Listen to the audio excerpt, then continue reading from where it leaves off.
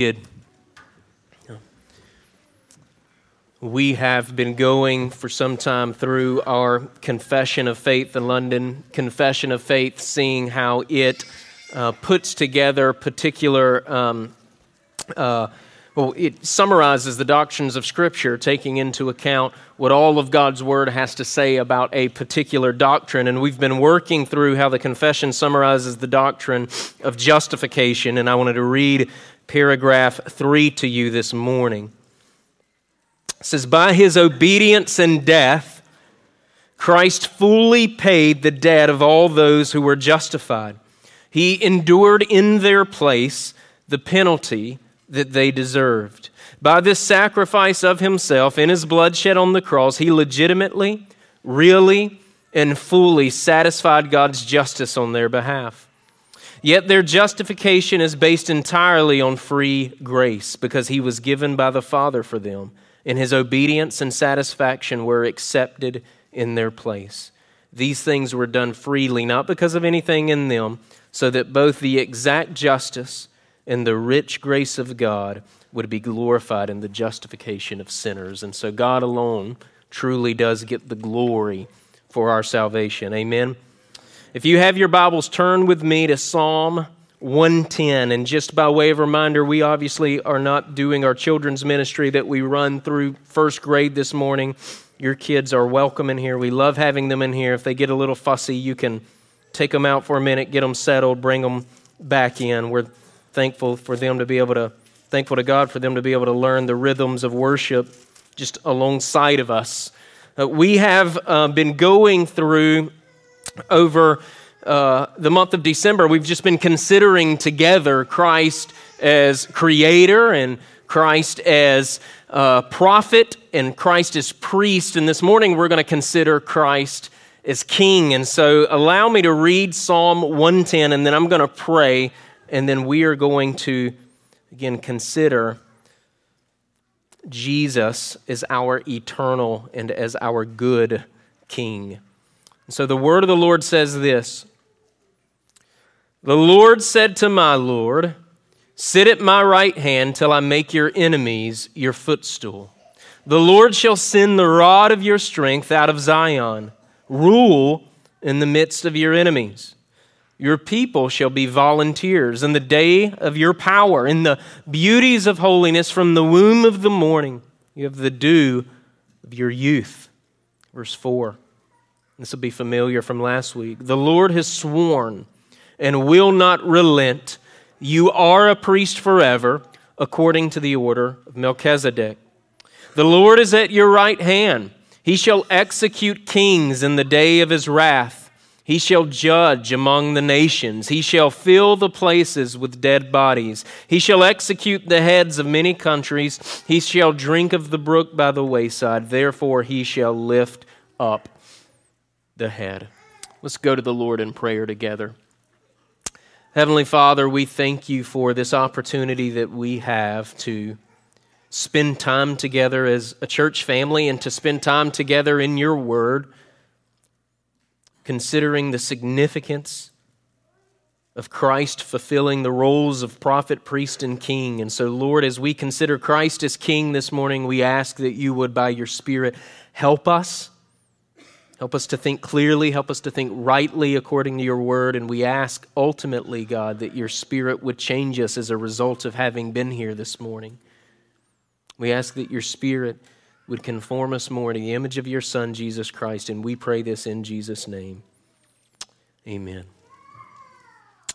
As I said, we're going to consider Christ as King this morning, and I'm thankful that on Christmas Eve we were remembering not just the condescension of Christ, that the eternal God, the second person of the Trinity, took on flesh and he came to earth to seek and save us, that he took our sins upon himself and went to the cross and received the just punishment, the righteous wrath of the Father for our sins, and he took those sins into the grave and bodily and eternally resurrected, right? That's an aspect of his condescension, but but we're also going to consider Christ as King this morning. Again, not that just he bodily and eternally resurrected, but he declared that he has all authority in heaven, has all authority on earth. He ascended to the right hand of the Father where he is ruling and reigning over what's visible, over what's invisible, in other words, over everything. That he's doing that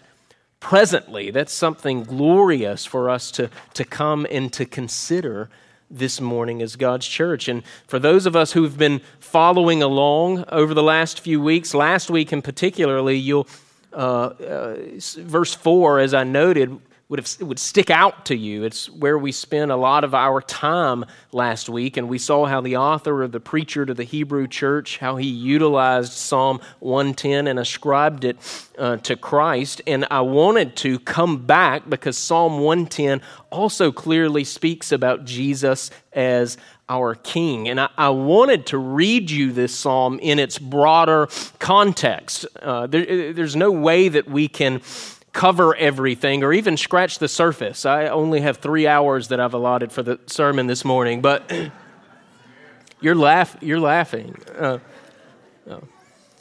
But if we were to break this psalm down, this is how I would break the psalm down. Verses 1 to 3, and I'd encourage you, look at Psalm 110 with me as I'm talking through this, but verses 1 to 3 and verses 5 and 7, I think, could go under the banner of Christ as King.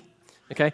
Verse 4, I think, in many ways stands alone in that chapter, and it's there that we spent last week considering Christ as priest. So we did that last week, and this morning I want to cover some aspects of verses 1 to 3 and some aspects of verses 5 to 7, but I'm going to give special attention to the first 2 verses of Psalm 110, and you'll see why that's the case in just a moment. Now, this is truly a messianic psalm. In fact, it would be appropriate for us to call this particular psalm the messianic psalm. And the reason that I'm distinguishing it that way is because much of what we point to in the Psalms and in the Old Testament in general, it has an immediate fulfillment during the Old Testament days, but it finds its ultimate fulfillment, or it finds its, to put it another way, its spiritual fulfillment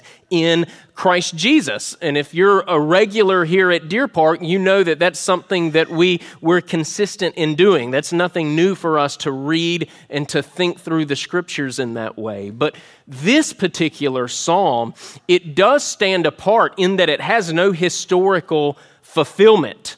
It has no historical fulfillment. It's solely about the divine Messiah, the one who would come in his humanity in the line of David, but one who's truly Lord and truly God. In fact, this psalm is so clear as it relates to it being considered the messianic psalm that Matthew Henry, he called this psalm pure gospel. He called it pure gospel. And Henry said that because he saw Christ so clearly in this particular psalm. But what reason do we have from Scripture to attribute this psalm, written so many years prior to the incarnation, to God taking on flesh? Right? What reason do we have to attribute it so clearly and so exclusively to Jesus?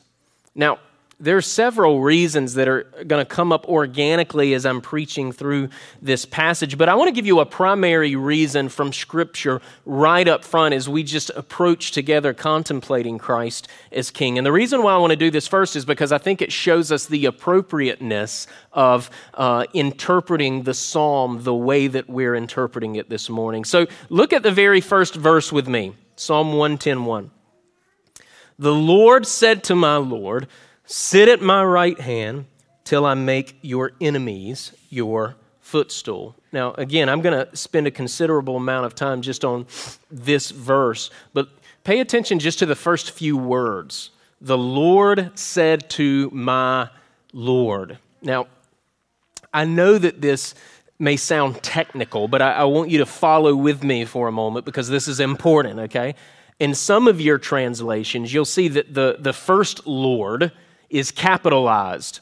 And when you see this, it indicates that the Hebrew word that's underlying our English translation is Yahweh.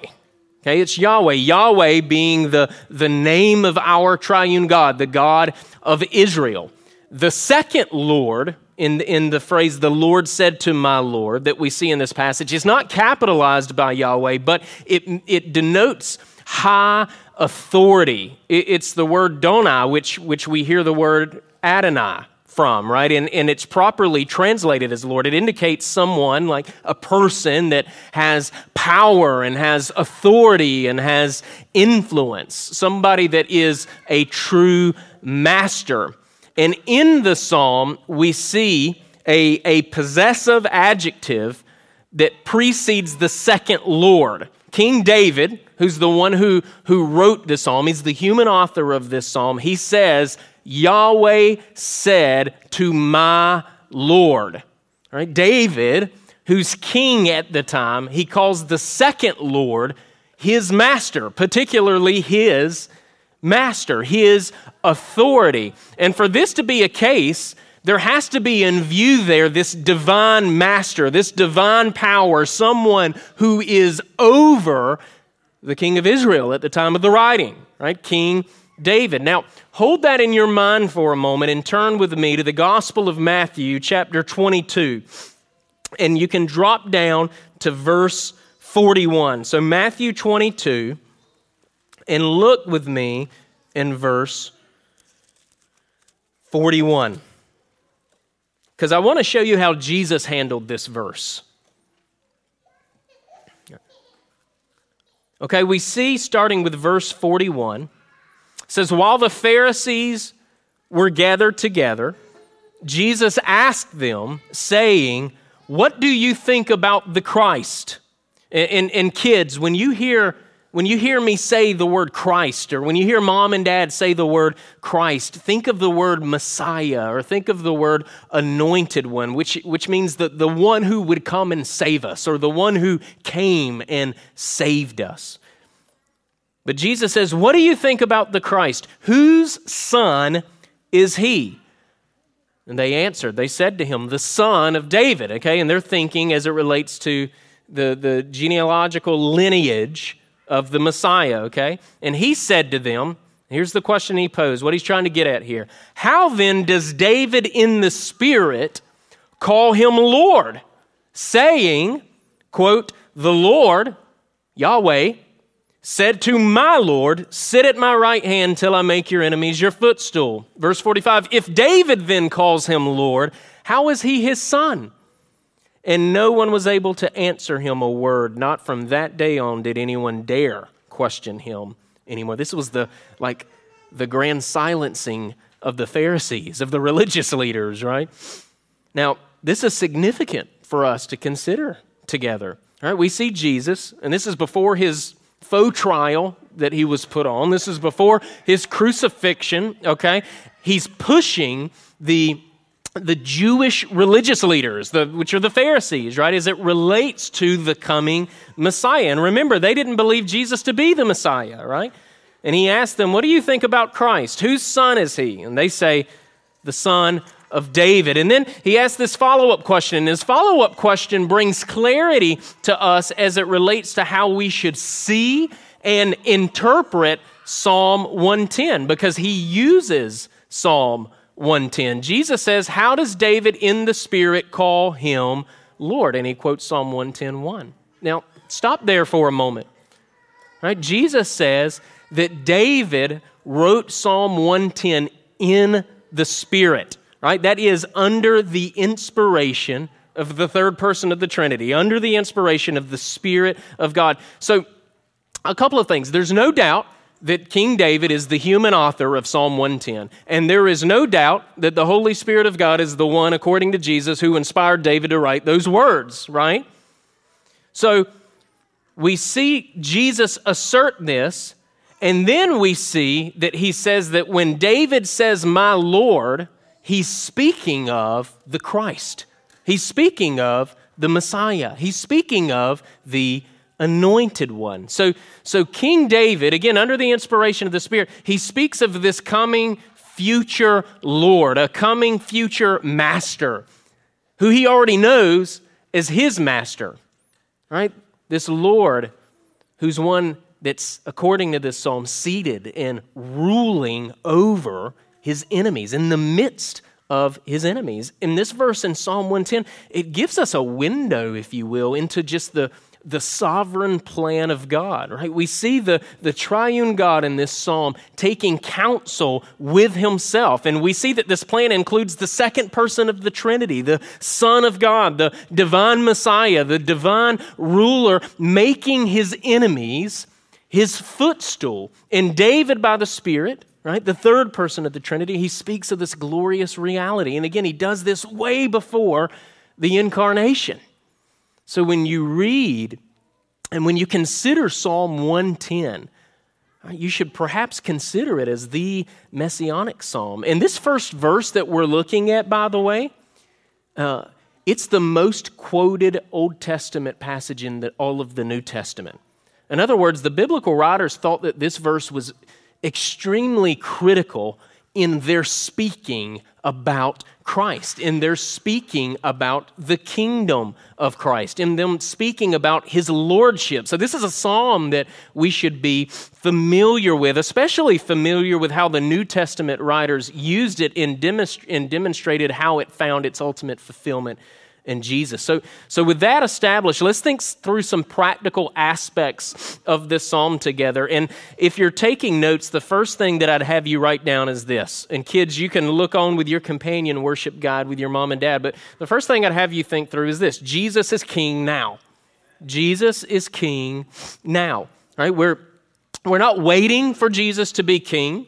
Right? We're not electing Jesus as king. Right? The decisions that people make as it relates to what they believe about Jesus, it has no bearing whatsoever, no effect whatsoever on Christ's authority, on Christ's kingship. Look back at the first two verses with me. And again, we should be getting familiar with these first two verses. The Lord said to my Lord, sit at my right hand till I make your enemies your footstool. The Lord shall send the rod of your strength out of Zion, rule in the midst of your enemies. Right? Not rule after your enemies are conquered, but rule even in the midst of your enemies. And how does the New Testament describe what Jesus is doing now? And I've read you this passage several times over the last couple of weeks, but it's worthy of us harmonizing this with Psalm 10, the first two verses of Psalm 110. But Hebrews chapter 1, verses 3 to 4. He, speaking of Christ, he's the radiance of the glory of God and the exact imprint of his nature. And he upholds the universe by the word of his power. After making purification for sins, get this is the similar language we see in Psalm 110, right? He sat down at the right hand of the majesty on high, having become as much superior to angels as the name he's inherited is more excellent than theirs. If we were to survey more of Hebrews, right, we would see that the author of Hebrews clearly ascribes Psalm 110 as being fulfilled in Jesus. Right? He quotes from it in the sermon that he gives to the Jewish Christians at the time. Right? But the author of Hebrews, he says that Jesus sat down, that he's seated, that he's doing what Psalm 110 prophesied about. Right? And this seated position is symbolic of his present ruling and his present reigning over everything. Over everything. Think about this. What about the instructions that Jesus gave to his disciples? Right? This larger than life task that he gave them before he ascended to the right hand of the Father where he sat down. All right, we know it and we're familiar with it. Right, known as the Great Commission, but we often leave out verse 18, right? And if you've heard me preach for any length of time, you know that's a bit of a pet peeve for me, right? But verse 18 says, Jesus came to the disciples, and he said to them, all authority what? In heaven and on earth has been given to me.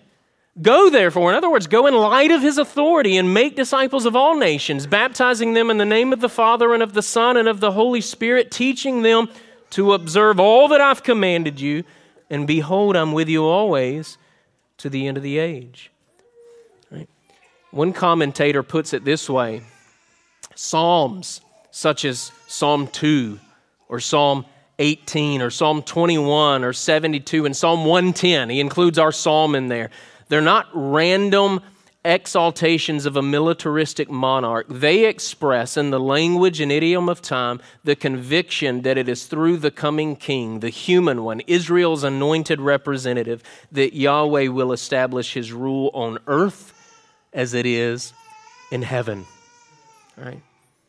This is why, as we see the first Advent ministry of Jesus, and first Advent meaning when he came, right, in the incarnation. When we see the first Advent ministry of Jesus, and we see that his call to repent and believe, it comes with the announcement that the kingdom of God is at hand. All right, you've heard me say this, but when Jesus came, he brought his kingdom with him. He brought his kingdom with him. And when Jesus resurrected, as he said that he would do, right, what we see as we look back, what we see as we survey a book like the book of Acts that documents for us the spread of the early church, right? What we see is the kingdom of God spreading, the gospel of God going forth by the power of the Spirit, like a mustard seed that grows into a large tree, or like leaven that leavens the whole lump. Right? So Jesus, he's king now, and his kingdom has come, and it will definitively come one day on earth as it is in heaven. And that, if you're a Christian, is truly good news, right? In a world filled with corruption, in a world filled with corrupt politicians and leaders, we have a king. We have a king. And our king is good. The author of Hebrews, in his sermon, and particularly in Hebrews chapter 12, the two last verses in chapter 12, verses 28 and 29, he says that the kingdom of Christ is a kingdom that will not be shaken. And the picture that should paint for us is that of this cosmic shaking. Now that's what's going on now, and that's what's going to continue to go on. Right? In this grand cosmic shaking, all things that are opposed to Christ and opposed to his kingdom, they're going to crumble.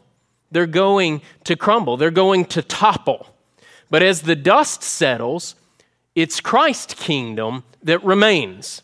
Right? As the dust settles, it's Christ's kingdom that remains. It is the only thing that's not shaken. And that should fill us with hope. Right? No matter what's going on in our lives, Christ and his kingdom will not be shaken. No matter how much the enemies of God seem to advance, no matter how, as the psalmist in Psalm 2 says, no matter how the nations rage, right? Christ and his kingdom will not be shaken. Christ is king now. He's going to be king for all eternity. There's no competition. There's no opposite of Christ's kingdom, truly. There's wickedness, there's evil, there's Satan, there's the domain of darkness, but it would be inappropriate for us to think that that's his opposite. He's all powerful. There's no match. The rest of my takeaways this morning, and I'm going to get to takeaway 2 here in a second, they're going to follow the Baptist Catechism, which is what we use with our children here at Deer Park Fellowship, because I think it captures clearly and succinctly what we should see and confess as it relates to Christ's kingship. So if you're taking notes, the next thing I have you write down is this: Christ performs the office of the king by subduing us to himself. He performs the office of the king by subduing us to himself. I read you the Great Commission already, right? These instructions to the disciples to make other disciples of all nations and to give those disciples Trinitarian baptisms and to teach the disciples to obey everything that God's word says and to do all of that in Christ's authority. And as you do it, to remember that Christ is near you, that Christ is with you to the end of the age. But think and consider, again, these 3 verses in Psalm 110 again, just in light of that, right? Particularly this, because I think we see sort of Great Commission language here, and we see the phrase of Yahweh making Christ's enemies his footstool, right? The Lord said to my Lord, sit at my right hand till I make your enemies your footstool. The Lord shall send the rod of your strength out of Zion, right? Not out of Sinai, which is where the law came from, right? But out of Zion, right? Rule in the midst of your enemies. Your people shall be volunteers. The day of your power and the beauties of holiness. From the womb of the morning you have the dew of your youth. Right? In Luke 1, verses 32 and 33, we see this prophecy given by the angel to Mary regarding Jesus, a passage that a lot of people read and are familiar with at Christmas, but they never connect it to the kingship of Christ. It says, he'll be great. He'll be called the Son of the Highest, and the Lord God will give him the throne of his father David, and he will reign over the house of Jacob forever, meaning over his people. And then this promise, and of his kingdom there will be no end. Right? Of his kingdom there will be no end. Now, one of the ways that Jesus makes his enemies his footstool is by conquering them through the gospel. Right, if you're a Christian this morning, right, that's what he did for you. That's what he did for you. That's what he did for me. Right? He conquered us through the Spirit of God, applying the righteousness of Jesus to our lives. Right? A righteousness that's not inherent in us, but a righteousness that's external, a righteousness that's outside of us, the righteousness of Christ. And the New Testament says that apart from the sacrificial death and the resurrection of Christ applied to us, we're God's enemies. It's Romans chapter 5, verse 10. It says elsewhere, and I quoted this to you last week, that we're by nature what?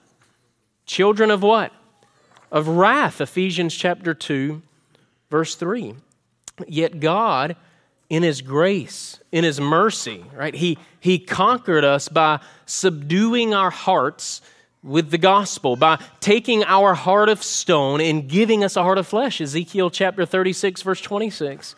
And that's all of God's doing. That's all of grace. If you're a Christian, it's because the Lord has lovingly, affectionately subdued, meaning he's overcome, right, our rebellion. And what of those sitting here this morning who aren't Christians, right, who aren't trusting in Christ? Well, the message of the gospel, the call of the gospel isn't try it out and see how you like it. All right? The gospel call isn't make Jesus Lord of your life. The gospel call is a command. It's a command by the good King, the Lord of all, to repent of your particular sins and to find refuge in him, to find refuge in Christ. Again, the words of Jesus, Mark chapter 1, verse 15, the time is fulfilled, the kingdom of God is at hand, repent and believe in the gospel. And what will you find there? What do you find when you respond to that command? Not an arbitrary king, but a good king, and a king who frees captives from the slavery that is sin. A king who chooses to be close to his people and a very present help. And his kingdom is one of green pastures and still waters. Right? In his kingdom, you find rest for your weary soul. So repent and believe the good news that Christ came to save sinners. That's the place that we find joy, because it's only in Christ that we find joy. We experience joy. 3, Christ performs the office of king by ruling and defending us.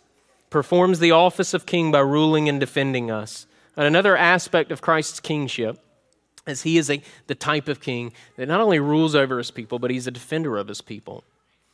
I think of Psalm 110 in light of Matthew chapter 2, another passage that we read perhaps around Christmas. It's what the wise men said to King Herod. And at that time, they told him of another king, right? A greater king, right? One that King Herod thought was a threat to his throne. But they said to him, in Bethlehem of Judah, for thus it is written by the prophet, but you, Bethlehem, in the land of Judah, are not the least among the rulers of Judah, for out of you, out of the line of Judah, right, shall come a ruler who will shepherd my people Israel, right?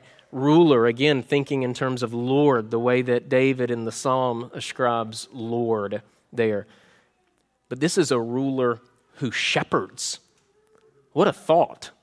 A ruler who shepherds. A ruler that's so intimately involved in the lives of his people that even if one of them wanders, he leaves the 99, right? A ruler who's so involved in the lives of his people that his people distinguish between his voice and the voice of an imposter, the voice of a wolf. Right? This king is the good shepherd that again leads his sheep into the land of green pastures and beside still waters. This king is the door into the sheepfold. In other words, he's the safe way in. Right? This king is the one who doesn't leave when wolves approach to devour. Right? This king is the one who actively expands the number of his sheep. He brings other sheep into the fold. Right? This king's the good shepherd that laid down his life for the sheep. Now, this king's the good shepherd that won't allow any of his sheep to be snatched away from him. In other words, he'll see his sheep home. Right? So Christ is king. He rules and he defends us, and he does that primarily as a shepherd does. The last thing I'd have you see is that Christ performs the office of king by restraining and conquering all of his enemies. And just by the way, you think things are bad. Imagine if in God's common grace he wasn't restraining wickedness. Not just in what we see in society, but in our own hearts. Right? Verses 5-7, the Lord's at your right hand. He shall execute kings in the day of his wrath. He shall judge among the nations. He will fill the places with dead bodies. He shall execute the heads of many countries. He shall drink of the brook by the wayside. Therefore he shall lift up the head. Those are sobering words, aren't they? If you look around and you're tempted to despair, the Scripture teaches us that there is such thing as cosmic justice, and our good king is also a good judge. All right? Consider what I just read in light of Paul's letter to the church of Corinth. 1 Corinthians 15, verses 25 and 26. He must reign till he's put all his enemies under his feet. The last enemy that will be destroyed is death. All right? Two enemies, according to Psalm 110 and how the Apostle Paul uses Psalm 110 in his letter to the church of Corinth. There are those who live all their days in rebellion, and they will be brought into subjection. Right? They'll be brought low. They'll experience the wrath of the king. We've seen this in cycles all throughout history, haven't we? Wars and famines and natural disasters. Right? Jesus rules even in the presence of his enemies, which means judgments are executed even now. Even now, there's such thing as cosmic justice, right? In other words, the rebellion that we see and that we experience, and I would even say again, the rebellion even in our own hearts, it's not an indicator that Christ does not presently reign. Right? The state of our society at large right now, as I've told you before, it's not an indicator that Jesus doesn't presently reign. Rather, it's evidence of God's wrath over his enemies even now. But there's also a day coming, right? A great, awful, terrifying day in many ways, right? A fixed day, this great day of judgment when men will be judged either by the biography of our good King, Jesus, right? And they'll live in everlasting peace with God, or men will be judged by their own biographies. Right? And all of those that are found outside of Christ, all of those who have refused to obey the call of the gospel will experience the wrath of God for all eternity, a wrath hotter than what's experienced now, a wrath hotter than that. All enemies are conquered, either through the gospel or through wrath. It's either Jesus took the wrath of God for you, or you take the wrath of God for all eternity. And I've told you this before, but it's true that all roads lead to God, meaning that all people are going to stand before their Maker. Right? That's where the path ends that we're all on, that everybody's on. And we'll either live in everlasting happiness with the triune God, or we're going to live in everlasting torment under his judgment. Either way, the enemies of Christ are made his footstool. Philippians chapter 2, verses 8 to 11, right? I read some of this at the call to worship. Being found in the appearance as a man, he humbled himself. He became obedient to the point of death, even the death of the cross. Therefore, God's highly exalted him and given him the name which is above every name, that at the name of Jesus, every knee should bow, of those in heaven, of those on earth, and of those under the earth. And that every tongue should confess that Jesus Christ is Lord, to the glory of the Father. The final enemy, as all the other enemies are put under Christ's feet. I don't know the sequence of events, right? The ordering of it all, but the other enemy is death, right? Human death that was a result of sin, a result of the fall. When we sing, especially around Christmas time, he comes to make his blessings flow far as the what? Curse is found, right? The main aspect of the curse is death. And the return of Jesus is the final undoing of that curse. That's why Isaac Watts had the second coming in mind when he penned the hymn, Joy to the World. But what will definitively be conquered at the return of Jesus, it began 2,000 years ago, right? Through his bodily and eternal resurrection. Right? Jesus truly conquered death, hell, and the grave. And one day, when we rise in Jesus, bodily and eternally, the enemy that's death will finally and forever be vanquished.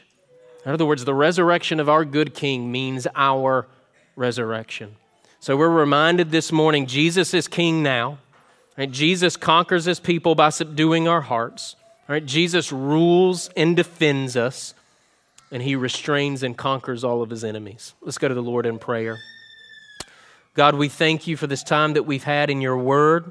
God, we ask that you would help to increase our faith as it relates to Jesus and his rule and his reign. And God, that would motivate us to live a particular way to the glory of your name. And we pray all this in Jesus' name. Amen.